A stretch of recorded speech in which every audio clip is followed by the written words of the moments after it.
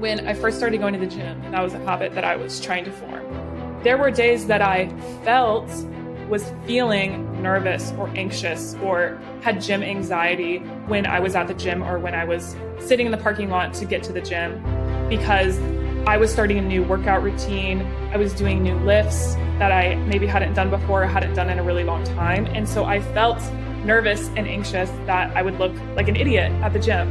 And I think that's very common and very normal for people to feel anxious when they're trying something new, whether it be the gym, whether it be starting a new career path, whether it be, going to a pottery class and you've never done pottery before, you don't want to look silly in front of these other students. But that's just how you feel. And I think you will never not feel that way if you don't push through the feeling and go through the storm, as it were, of that anxiety. It will stay there because you're giving it the power to keep you from doing this activity. And if you keep letting it hold you back, it just becomes stronger and you're not going to be able to break through it as easily. Welcome everyone to Life with Lisa podcast. Our mission at Life with Lisa is to share people's stories and the challenges that they have overcome so that those who are listening in can get the strength, the courage, and the hope to be their better selves.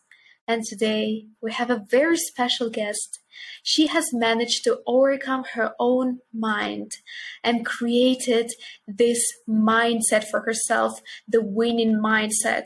And as I usually mention, mindset is a very interesting thing because it is invisible, but it rules our lives. And you can see it, how her life has been changed ever since. And she is sharing it with her beautiful community of over 60,000 people that she's inspiring daily. She's sharing the no excuses winning mindset. And I'm so happy to have her now on my podcast. Tess, welcome to the show. Hi, thank you so much for that gorgeous introduction. I'm so excited to be here today. I'm so honored to have you here. And I wanted to start our interview by asking you, so many people will look at your page and they will see this highly disciplined girl, so motivated, always showing up, doing so much with her life. And the question that I had, where did you start? Were you always that disciplined?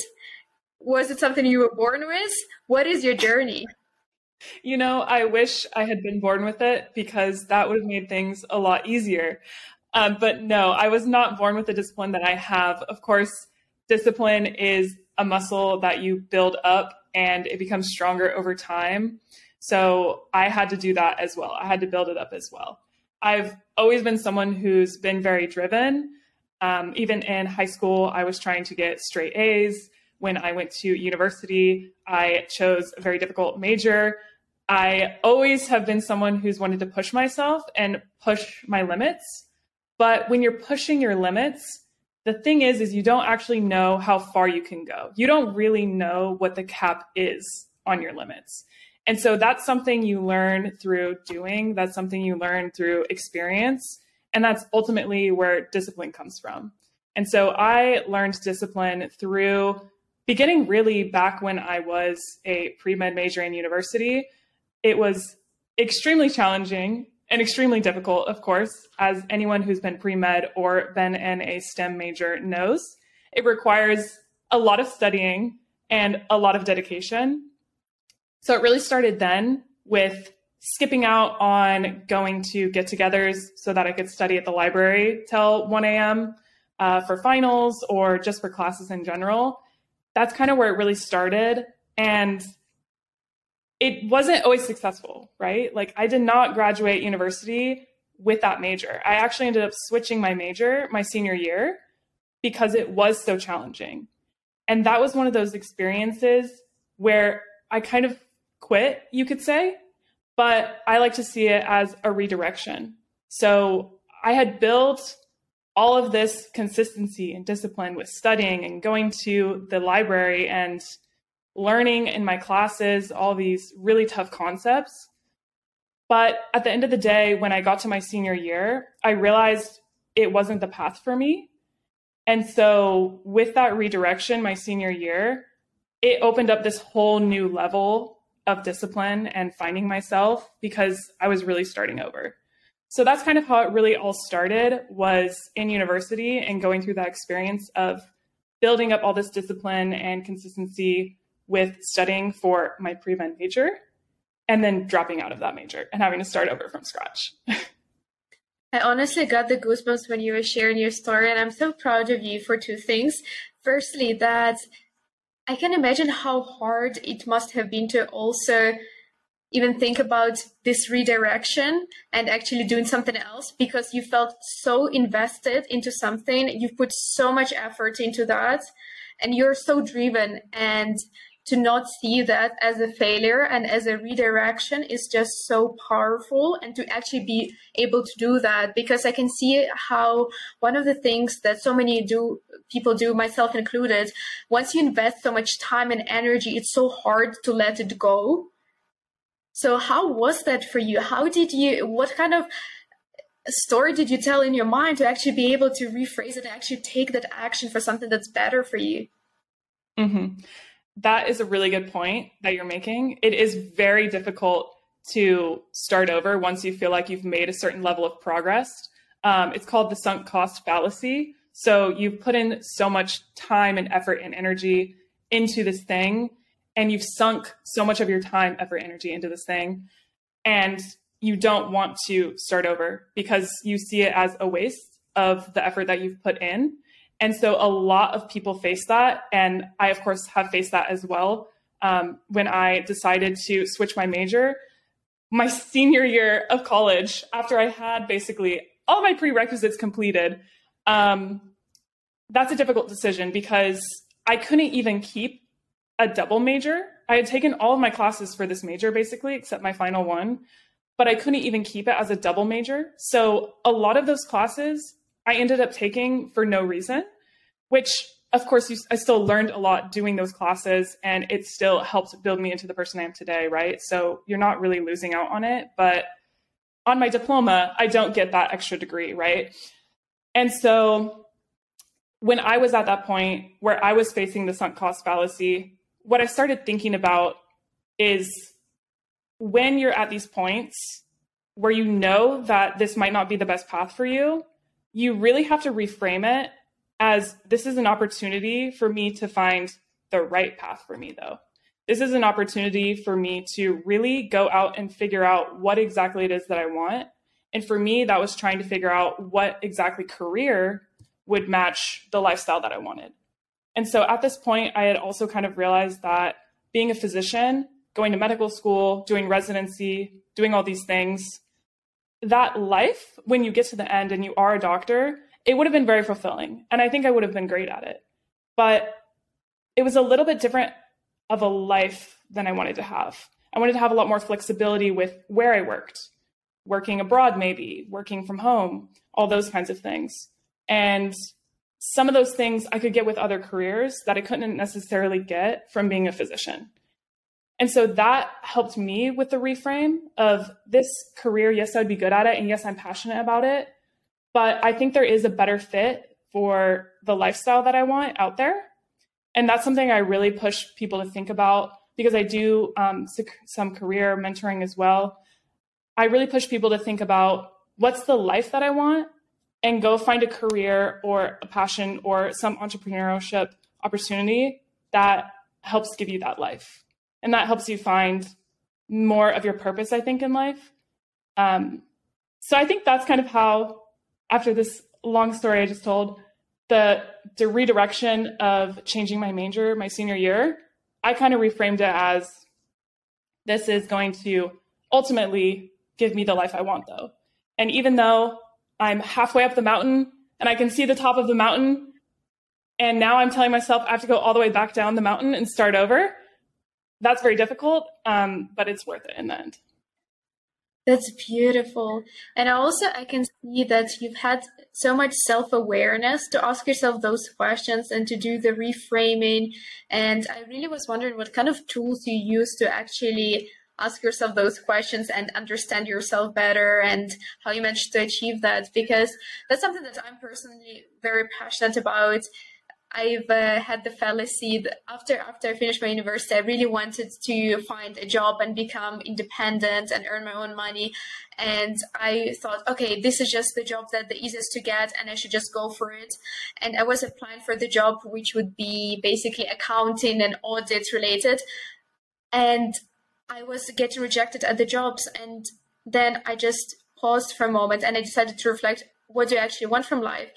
And then I almost had to laugh because I asked myself, why on earth am I applying for an accounting job if I hate accounting? I don't want to be doing the accounting. Why was I applying? Because my mind made it, okay, the connection. Oh, it's the easiest, the fastest way to get to where you want. You want to have a job, you can go for that job.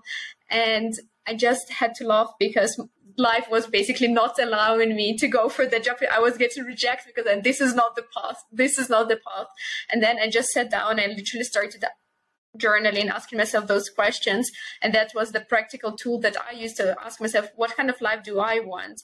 And then the moment I applied for the job that was aligned with my values, I got it. It was the first job that I applied that was different.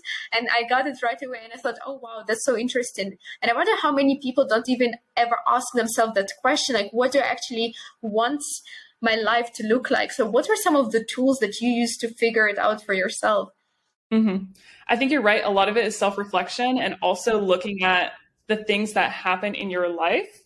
For example, getting rejected from jobs or maybe not getting into the school you want to go to and not being able to access those opportunities because of something happening in the ether out there that is preventing you from reaching those things, because it's not only how much work you can put in. It also has a little bit to do with the luck. It has a little bit to do with things just aligning right. So for me, I think when I first started trying to figure out that next step and really what tools I was using, I read the book Designing Your Life, which the name of the author escapes me, but it is basically a self-help and workbook that helps you figure out what your ideal life looks like, what things are important to you, what kind of balance you want with work and life. You know, it helps you figure out sort of some of your values related to career and just your life in general. So family life and things like that. So that was one of the things that really helped me, was Designing Your Life. It was a workbook. I also read a lot of self-help books and personal development and growth books because I've always been a reader. And so I tend to gravitate back towards books when I'm feeling stuck, because they help me kind of find my way and they give me a new perspective a lot of the times on things. So I did a lot of reading, and I highly recommend reading to people. I recommend books all of the time. I actually have a favorite books link on my Instagram that goes through the 5 different books that are like my most impactful books, I would say, for my life. So I would really say reading was really, really key for me, as well as journaling. So of course, you can't just read, you have to apply the things that you learn with anything in life. So I bullet journaled a lot, making to-do lists, just making lists of things that were important to me. It sounds like nerdy and cheesy, but making lists of things that I felt like I could really have an impact on, and really breaking down the steps to finding my way. Because for me, if I don't have a list or a plan, I'll feel really lost. So I started with reading, and then I started doing bullet journaling, and then it really came down to planning and figuring out how are we going to pivot, exploring different options, scheduling time to explore those different options, and doing more research on different career opportunities and things like that. So I would say mainly my tools were reading, workbooks, journaling, and then getting out there and doing it and figuring it out as you go. Oh, I love that you mentioned 2 things that you mentioned, learning, but also at the same time applying that knowledge, because I love reading. I checked out your 5 favorite books and I read 3 of them, and the other 2 are now on my reading list.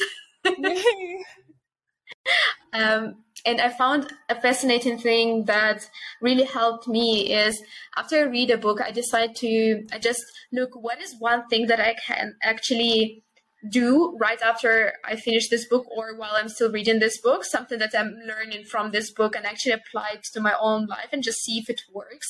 Because I meet so many people who are like, oh yeah, I also read this book. I was like, oh, and how is that? For example, 7 Habits of Highly Effective People. Oh, and how are you practicing active listening? Like, oh yeah, no, I'm not practicing. I'm just aware of it. Yes. So I thought it's also so powerful when you mentioned that you also have to actually take action. So you learn new things and then you take action on what you have learned. And that combination is the most powerful one. Oh, and also I love the books. I think, I feel like you can also tell so much about the person just by the kind of books that they're reading, and the fact that you're also so much into self-development and so much into working yourself. And yeah. Why did you choose those 5 books? Maybe we can also mention it to the audience. I'm not sure if you know them by heart, but the 5 that you have on your top 5 list, and why did you decide to choose them? Yeah, I'm going to pull them up right now so I can read the authors, because I always forget. I sometimes forget the authors, and I just want to make sure I have a good reference for people. So I'm going to switch over right now. But yeah, most of them are about self-development, mindset, and just really building and becoming the person that you want to be in your life, because it's all achievable. The person that you want to become is someone that is out there. You just have to create them. And so the books that are on this list, I have the 5 of them right here. The books that are on this list really do have a lot to do with building resiliency, building your habits, and building that mindset to become the person that you want to be. And so the 5 I have listed are The Obstacle is the Way by Ryan Holiday, Atomic Habits by James Clear, The Defining Decade by Meg Jay, Mindset Secrets for Winners by Mark Minervini, and then The 7 Habits of Highly Effective People by Stephen Covey. And the reason I chose these is because I've read a lot of books, a lot of self-development books, and these 5, not only are they well written, but they have great nuggets of wisdom when it comes to each particular domain that these are referring to. So for example, Atomic Habits, that's super popular. A lot of people know this book, but it's all about habit forming and habit building. So it's very specific to that specific skill of building habits. And then The Obstacle is the Way, for example, is all about overcoming obstacles and learning how to pivot from them, understand them, and really gain skill from going through those experiences.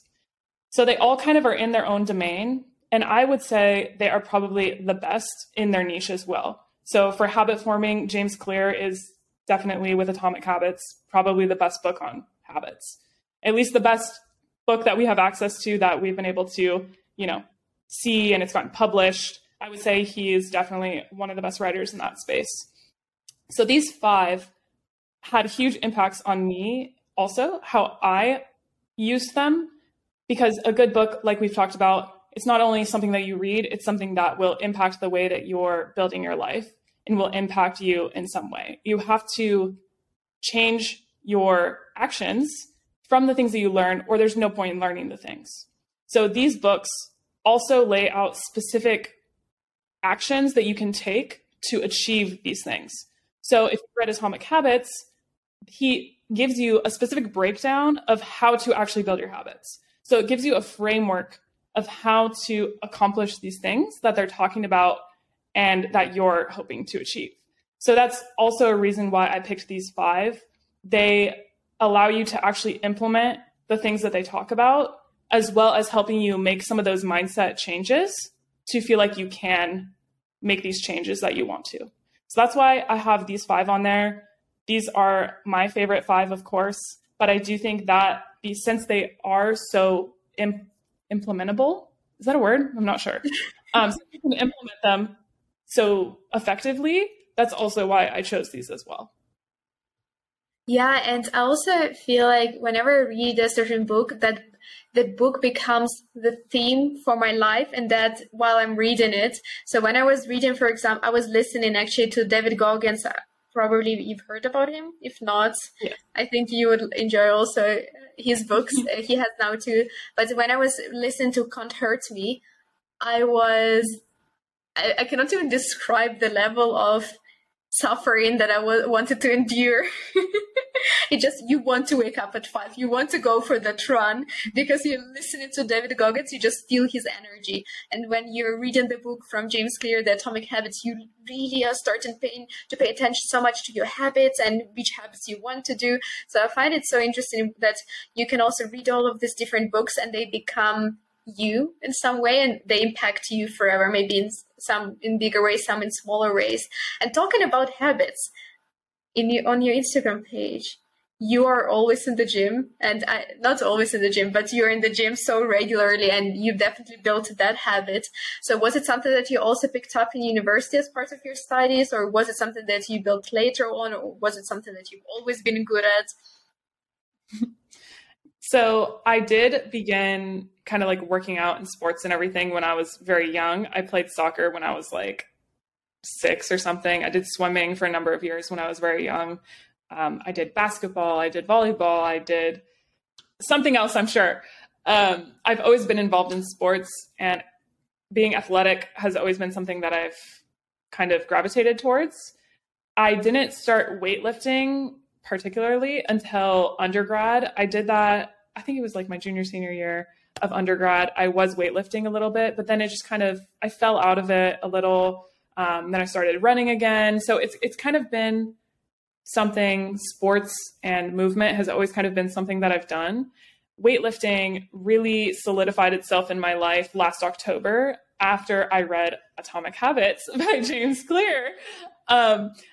I started implementing it as a habit in my life and something that I did every day, some kind of movement, whether that be walking or weightlifting. And most of the time it was weightlifting. But of course, when you start any new activity, you don't want to start with a high intensity every single day because you're going to burn yourself out. And so James Clear in the book talks a lot about how to implement new habits into your life. And I utilized those methods to help me get consistent in the gym. And it's something that you really start to see the impacts of after just a couple of weeks even of being in the gym or being active. You start to see those changes in the way you feel, changes in the way maybe you look, and it starts to become really addicting and motivating in of itself, because a lot of people ask, how do you stay motivated to go to the gym? Number one, it's discipline. So I'm not going because I want to go all of the time, although most of the time I do want to go. It's one of those things that is so rewarding in of itself of doing it that you don't really have to be, or I don't feel I have to be motivated to do it. But when you're starting out, it is a lot harder to do something that you're not seeing the results of right away. I've heard this quote that says, if you brush your teeth one day, you'll see no difference. If you brush your teeth the next day, you're going to see no difference in your teeth. But if you brush your teeth every single day for a year, then you're going to avoid cavities. You're going to maybe see them be whiter. But it's that consistency of brushing your teeth every single day that allows your teeth to be healthy. It's not the brushing your teeth one day. You don't see a huge change. So it's the same with the gym. It's the same with any other habit that you're trying to form. It's that consistency that really compounds and you start to see the results of. And then that snowballs into being motivated because you're seeing results. And so it kind of just becomes this habit that is a lot easier to maintain. But you do have to get over that initial hump of maybe not being motivated or not having the consistency or discipline that you need to continue this habit for a long time. Yeah, and also it's so interesting because you read Atomic Habits and you started going to the gym and weightlifting and implemented that habit. I read Atomic Habits and I started doing home workouts 5 times a week, but I started doing the online home workouts and I'm hooked. I've been doing it now for 2.5 years ever since. I just feel so good after the workout that I will just never quit. That's just the lifestyle that I want for myself. I want to have the daily movement as part of my lifestyle for the rest of my life. And Atomic Habits has been so key to help me implement that habit. And I also wanted to say, it's so interesting how so many people ask me how to stay motivated, whereas I always think that motivation is overrated. It's so much better to just invest in your discipline and just consistency and discipline. And it's okay to not feel motivated and still go and do the workout. Because I feel like so many people, when they see me working out, they feel like on that day I felt motivated, and that's why I'm showing up, and they're like, oh wow, Lisa, you're motivated like 5 times a week to do a workout. I'm like, no, of course not. Sometimes you wake up, and especially in winter when it's cold and it's dark and you have to get up to do the workout. Do I want it or do I want to sleep in? Of course I want to sleep in, but then I don't even ask myself that question because it's not negotiable. I just get up and I do the workout. So I do find that motivation is a bit overrated. And I wonder why so many people are just so interested in being motivated. What are your thoughts regarding that? Because you also mentioned that so many people ask you, how do you stay so motivated? Mm-hmm. I think when you were talking, the big thing I picked up on is that we use the word feel to describe motivation. So we feel motivated. Do you feel motivated? I want to feel motivated. But the thing with discipline and consistency is you are disciplined, or you want to be consistent. It's not about how you feel. Motivation is all about how you feel, and discipline and consistency is all about doing and just showing up.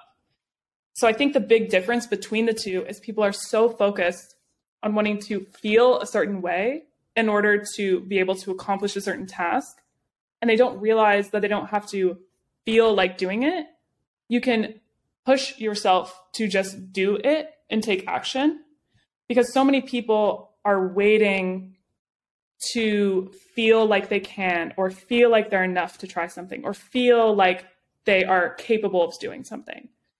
And a lot of people are waiting to just feel that, but you're never going to feel that way unless you're able to take the actions that result in you feeling that way. So I'm a big believer in that your actions lead to the things you want to feel, versus having your feelings lead and having that be the way that you accomplish things. A lot of people have it flipped. Does that make sense? So it's like with motivation, you're leading with how you feel, and that will end up in the results of whatever you're trying to accomplish, versus with discipline and consistency, you lead with what you're trying to accomplish and you do the work, and then it results in a feeling of accomplishment, a feeling of feeling confident in who you are because you push yourself and you now know that you are capable of doing this thing that you never thought was possible. Being disciplined and consistent leads to feeling good about yourself and leads to feeling maybe motivated. And so that's where we talk about that, the snowball effect of you're consistent, you're disciplined, and then so you feel more motivated because you did that thing though. And people are missing that part. They're missing that step. They want the feeling to come first, but a lot of times it doesn't. Mic drop. You just explained it so well. It was brilliant, and I could have not put it better. I just have no words, but I want to say it's so beautiful when you said that so many people are waiting for a certain feeling, and feeling is also momentary. It's something that's sometimes it's there, sometimes it's not, and it's very disempowering to base your life or to try to create your life based on how you will feel in the moment, which is very momentary. Whereas how you are as a person, if you're consistent, if you're disciplined, and if you work towards your goals, and that's what you're gonna do, it's the most empowering feeling in the whole wide world. And I also think that's what's very interesting, how you mentioned that often it's flipped, and I could not agree more, because so many times people also say, I will do this thing when I'm more confident, without realizing that you need to do this thing to feel more confident. And you cannot think yourself into being more confident. You cannot learn more. You just need to take action. And then by doing that, you will become more confident. And it's just fascinating how so many times we have it made on an intuitive level, but we get it exactly the opposite way. So that's why I'm so encouraging people to always take action, because you'll never feel ready. You'll never feel confident. And so many people who actually succeed in life, they just take action. They don't wait for the feeling. They just try to be the person that is capable of accomplishing the goals that they set for themselves, if that makes sense. Yes. It's really, I think, something that people aren't aware of, that, the feeling doesn't come first, the doing comes first. And I think there's something vulnerable and scary about that too, because we're asking people or asking ourselves to do something that maybe we don't even think we're capable of. And we're saying, go do this thing. And we promise that once you do it, you will feel better. And so we're asking people and we're asking ourselves to take action and take an initial step when we're not even really sure it might pay off or that it might be the right step in the long run. But you have to learn those things through doing them. And yes, you may feel great after, or you may feel not so great, but it's not about the feeling. And people put so much emphasis on how they feel during the process, when it's, yes, how you feel is important, right? But you shouldn't let how you feel guide the actions that you take in your life. For example, I'll give you a concrete example. When I first started going to the gym, and that was a habit that I was trying to form, there were days that I was feeling nervous or anxious or had gym anxiety when I was at the gym or when I was sitting in the parking lot to get to the gym, because I was starting a new workout routine. I was doing new lifts that I maybe hadn't done before or hadn't done in a really long time. And so I felt nervous and anxious that I would look like an idiot at the gym. And I think that's very common and very normal for people to feel anxious when they're trying something new, whether it be the gym, whether it be starting a new career path, whether it be, going to a pottery class and you've never done pottery before and you don't want to look silly in front of these other students. But that's just how you feel. And I think you will never not feel that way if you don't push through the feeling and go through the storm, as it were, of that anxiety. It will stay there because you're giving it the power to keep you from doing this activity. And if you keep letting it hold you back, it just becomes stronger and you're not going to be able to break through it as easily. So there's been times where I definitely felt anxious or felt nervous or was scared to do something. But I have to remind myself, am I going to let this fear or anxiety, or maybe just feeling tired, not wanting to do something, am I really going to let that stop me from having the life that I want?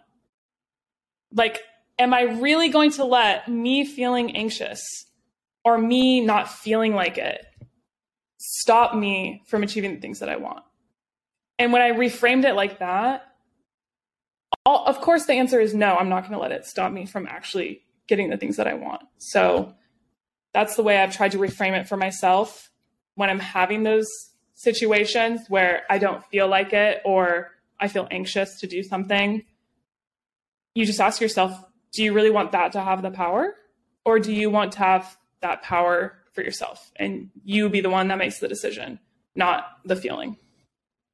I love how powerful this message is, and something that I just wanted to point out from what you were just sharing is when you said that every time you face that kind of question, you have this choice to what you want to give that power. Do you want to give that power to yourself, or do you want to let that fear of yours, that insecurity, that feeling, whatever it is, to give that power to that? And I feel like the more times we decide to give the power to our fear or to the feeling of the moment, the stronger it gets and the weaker we get, and the more disconnected from ourselves we feel every time we decided to give that power away to our fear or the feeling. Because every time, for example, when you set out to work out and then you wake up and maybe you just feel unmotivated and you decide, oh, let me just skip this workout, it just once, and already in that moment, there's something that is happening because you're giving the power to the feeling instead of your goals and yourself. And then you start, the relationship that you have with yourself starts to deteriorate, because now you're saying, oh, maybe I cannot always trust myself because I said that I will do this and now I'm not doing this. So next time when you say, or you give yourself a promise, you start having this kind of conversation, but will I actually do it or not? But because now you start giving into the fears and emotions and insecurities, so now you start creating this kind of internal battle, and you're making their relationship with yourself so much worse. But every time whatever challenge happens or comes your way, you're like, no, I will still do this. I'm committed to my goals. You feel so much more empowered. You have so much trust in yourself. And I believe that's ultimately the place where you basically get your confidence from. Because whenever someone is saying, I don't really feel confident, I usually ask them, how many times do you break the promises that you make to yourself by yourself? And they say, oh yeah, actually I prioritize someone else, or I actually prioritize my feelings, insecurities, fears. And I said, of course, because you are damaging the relationship that you have with yourself. And that's so precious. And that's why I was saying, when you were mentioning how every time you have this choice, whether you will give that power away or you will take that power. And I just wanted to point it out because I find it so powerful, and that's the key to confidence and to live in the most fulfilled life you can. Mm-hmm. Yeah, it's really like a scale, like, you know, those old school leveling scales, like the sign of the Libra, which I am a Libra, so I love balance and I love these analogies. You have two sides of the scale, right? And just to put it really visually, if this is the side that says, I don't want to wake up in the morning and I don't want to go do my workout and blah, blah, blah, and you listen to that voice, it becomes heavier, right? And it starts to drag down all of your energy.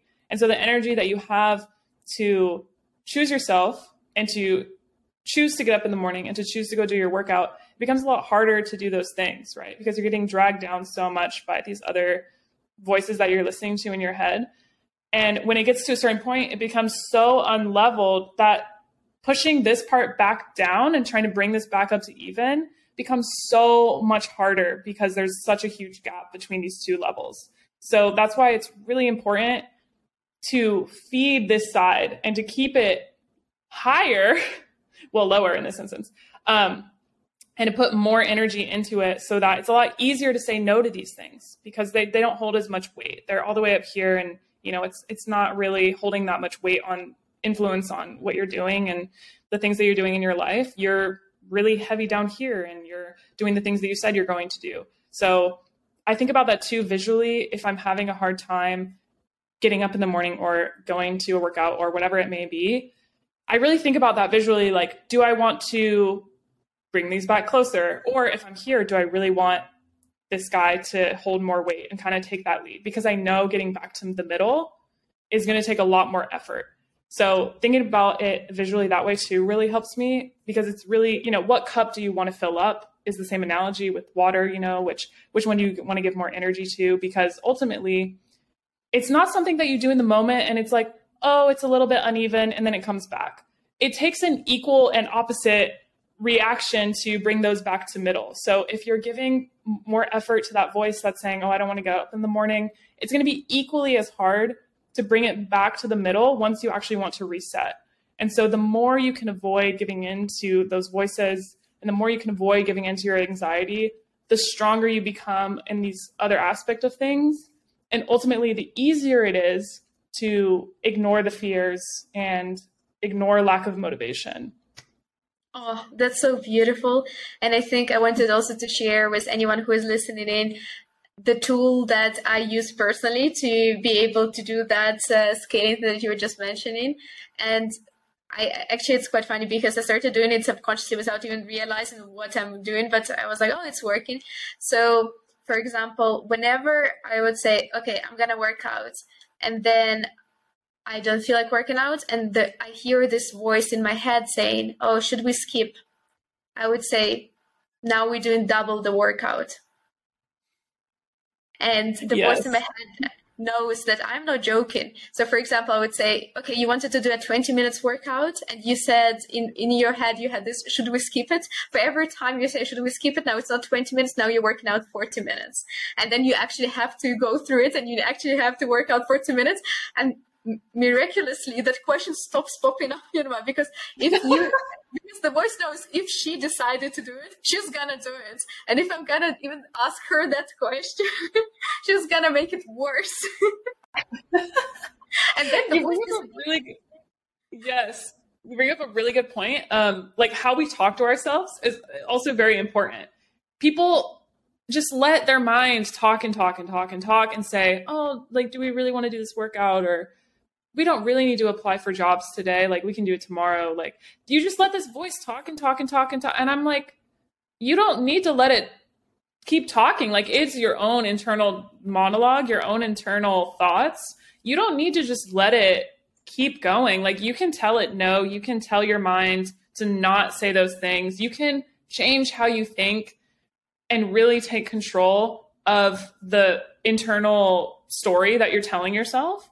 Or, you know, just those little questions that it might ask, like, oh, we should just go back to bed though, right? Like, you can kind of control what goes on in your head. And I think not a lot of people practice that enough, because like you mentioned, it will quiet over time. Like, it will start to go away because, you know that, no, you're going to do the workout, and there's no point in even asking if you're going to do the workout because it's just who you are. You're just not giving in to that voice, and the voice also knows that. And I feel like it's so much easier also to be 100% consistent than 95% consistent, because then you have to resist every time those like 5%. Whereas when you say, no, when I set out to work out, I will work out no matter what, then you don't even you have nothing to fight, because you just know that you're gonna do it. And I find that so powerful. And at the same time, I feel like, again, with having that voice, if you're not aware, because I feel like what helped me was to meditate or to do workouts, because also when you do workouts, sometimes if you work out without any sounds or music, you hear your own thoughts, and then you become aware of your own thoughts, and you cannot distract yourself in any way. So then I found it very powerful, because you start realizing the thoughts that you never even were aware that you were having, and then you can also quiet them down, like, oh, interesting, but I don't have to believe that. I don't have to act upon that. And if you just constantly just like, you can have the chatter in your mind, like, we don't have to apply for jobs today. We don't really have to do that, but you're not even aware of it, but it can change your behavior. So I feel like it's so important for anyone just to start becoming more aware as a first step. And then like you can take action to quiet your mind. Yeah. Yes. And also, I find that working out is one of the best tools to actually practice working on your mindset. I don't know if you also found it as a great tool to work on your mindset, basically on a daily basis, because mindset is something invisible. And so many people ask, like, how can you actually improve your mindset? How can you see that if your mindset is different? How can you practice it? And I feel like for me, it's working out, because working out is a reflection of that internal dialogue that's going on in your head. Yes, I would definitely agree. I think, like you mentioned too, meditation is also really key. If someone says that they can't sit and meditate, to me, that's like a little bit of a red flag. I'm like, you can't sit with your own thoughts.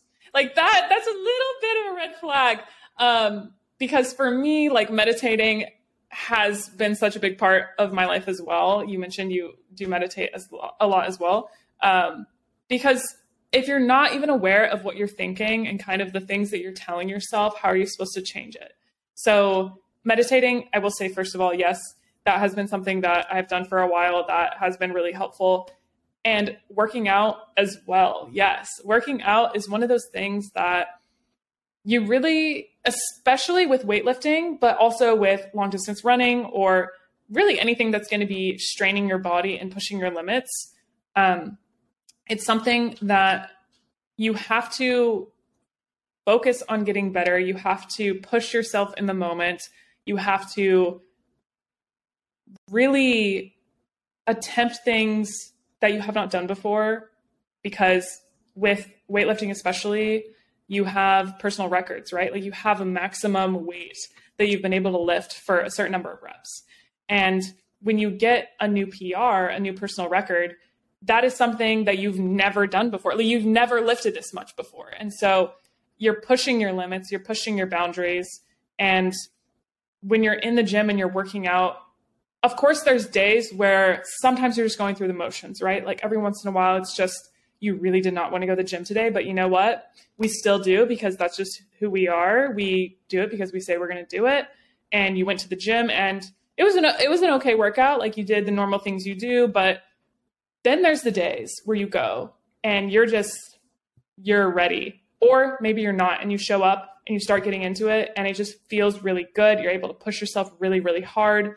And, we push ourselves on the days when we don't feel like it either. But on those days where you are feeling good and you're starting to get into your lifts and you're pushing yourself, you get to those top sets where you're at the end of your reps, the last 2-3 reps of your set.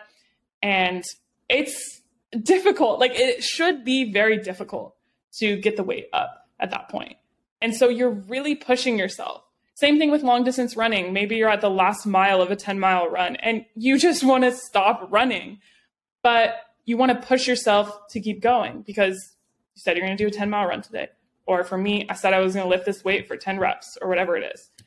And so those last little reps or that last mile are really the part where you have to push yourself. And that's really where you can tell the difference between people. Some people are going to stop running, or some people are going to not push that weight up for the last 2 reps. And it shows you the divide between the people who are going to push themselves and who think they're capable and want this, really want this, and the people who, I can try tomorrow, or I'm just really tired. I need to take a break. So those last couple reps, or that last mile, is, I think, really where the growth happens for me in the gym, because that's where you start to have these conversations with yourself sometime, especially early on when you're starting a new habit or some new career or a new workout routine. Those last couple reps is where you want to quit. And that's where you start talking to yourself in your head, oh, I'm really tired. I could just not run this last mile, or this weight is really heavy. I don't know if I can get another rep. I'm not even going to try. So it's those parts of training that really show you what you're capable of and really show you what your mindset is like. Because if there is any of that voice that wants to talk to you and say oh, you could just stop now, it will come up and it will say it, and you will realize, that you really need to push yourself a little bit more and really lock in to the thing that you're doing and the thing that you really want to accomplish. I find that that voice basically will determine who you want to become. So if you decide, it's literally exactly what you were mentioning. It's those last reps, last miles, which really determine who you will become if you decide just to push through it and you get stronger. And I also wanted to say, maybe sometimes there would be days then when you do decide to give up, but it needs to be 90% of the time when you persevere and continue and push through it. And even a more interesting thought that I actually got introduced to by David Goggins, he was saying that when he was doing his training, and then it was a very long run, and he's running with a group of people, and there is the team commander in front of them, and then everyone is like, oh, okay, we're almost there, we're almost at that mark, we will stop soon. And then when they reach that mark, the commander keeps on running. Because people started smiling. They're like, okay, we're almost there. The suffering will stop. And then the commander keeps on running, because basically he didn't want them to know where the end is. So that's to see, for them to be able to be prepared for the long distance, for the long run. And I feel like this is what life is, because with our careers, with our jobs, with our workout routine, it's something that you'll be doing for the rest of your life. It's this journey that you go on. There's not an end. And it's so interesting how our minds can get so happy when we're like, oh, okay, it's ending now. The suffering is ending. Whereas most of the days we'll still need to wake up tomorrow and do again the same thing, or wake up another day and still continue on with this struggle and this challenge. And David Goggins said, when the end is unknown, that's where you figure out who you are. When you don't know how long you still need to go, and you still manage to keep on going and to keep showing up. And I think it's so beautiful. And that's something that attracts me a lot to entrepreneurship, because with entrepreneurship, you don't know how many days you still need to keep showing up until anyone can even see your success or results. So you're just there grinding day after day with your friends and families, thinking that you're a crazy person, but you see some kind of goal that nobody else can see. And yes. I find that it's just such a powerful mindset, just to add on what you were saying. Yes. Oh my gosh. That is so key, because like we mentioned earlier with the teeth brushing analogy, like you brush your teeth one day, like nothing really is going to change. It's the act of doing it every single day that results in, preventing cavities and whatever. So it is the doing every single day. But like you said, and what David Goggins said about, you are who you are when you don't know when the end is actually going to come. Like that really shows your true character of how often you can show up and all those kinds of things, because in life, usually you don't know when it's going to happen. Like you don't know when you're going to reach that next level that you're really striving for. So you can do something every single day for a year and nothing changes. And I feel like even doing something every single day for a week, people will quit when they don't see change. But it's compounding, like it adds up over time to do these things. And I think a lot of people just quit too early on in the process. They get a week in or 2 weeks in or a month in or 3 months in, and they think, I'm not really seeing anything different. I'm not any closer to my goal, I feel like. And so they quit. But as most of us in self-development know, it's not a linear path. Like you're not going to go on this nice little ride up to your goals. It's going to go up and down and take a bunch of twists along the way. And I think when you put in the effort, some people expect there to be an equal output for that effort or an equal reward for that effort, but that's not how it always is. And so being aware of that, I think builds a lot of resiliency too in the journey of knowing that, yes, I might do this every single day, but that might not necessarily give me the equal and opposite output. But in the long run, it will build up and become the thing that I'm really working towards. So I think that's really, really key. And I also liked what you said about it's okay to not, what did you say? You said something like, it's okay to have an off day every once in a while, but having 90% of the days be the days that you're, pushing through and following through and being disciplined and being motivated. I think a lot of times too, people misunderstand self-development or misunderstand like these kinds of messages that you should push yourself and you should show up every single day. And that's not to say that we don't think there will be times where we slip up. James Clear in Atomic Habits says, you miss something one day, that's a mistake. You miss it 2 days in a row, that's forming a new habit. And I feel very similarly about discipline and chasing your goals and chasing your dreams. Like you don't have to be perfect every single day, but it's showing up every single day. And if you do mess up one day or make a mistake one day, it's coming back the next day and fixing it. So you don't have to be perfect. It's just the practice of trying to work towards these things every single day and trying to become 1% better every single day, as everyone says, 1% better every day. That's like the catchphrase, I feel like, these days. Those are the things that are going to compound and really change your life and help you become the person that you want to be.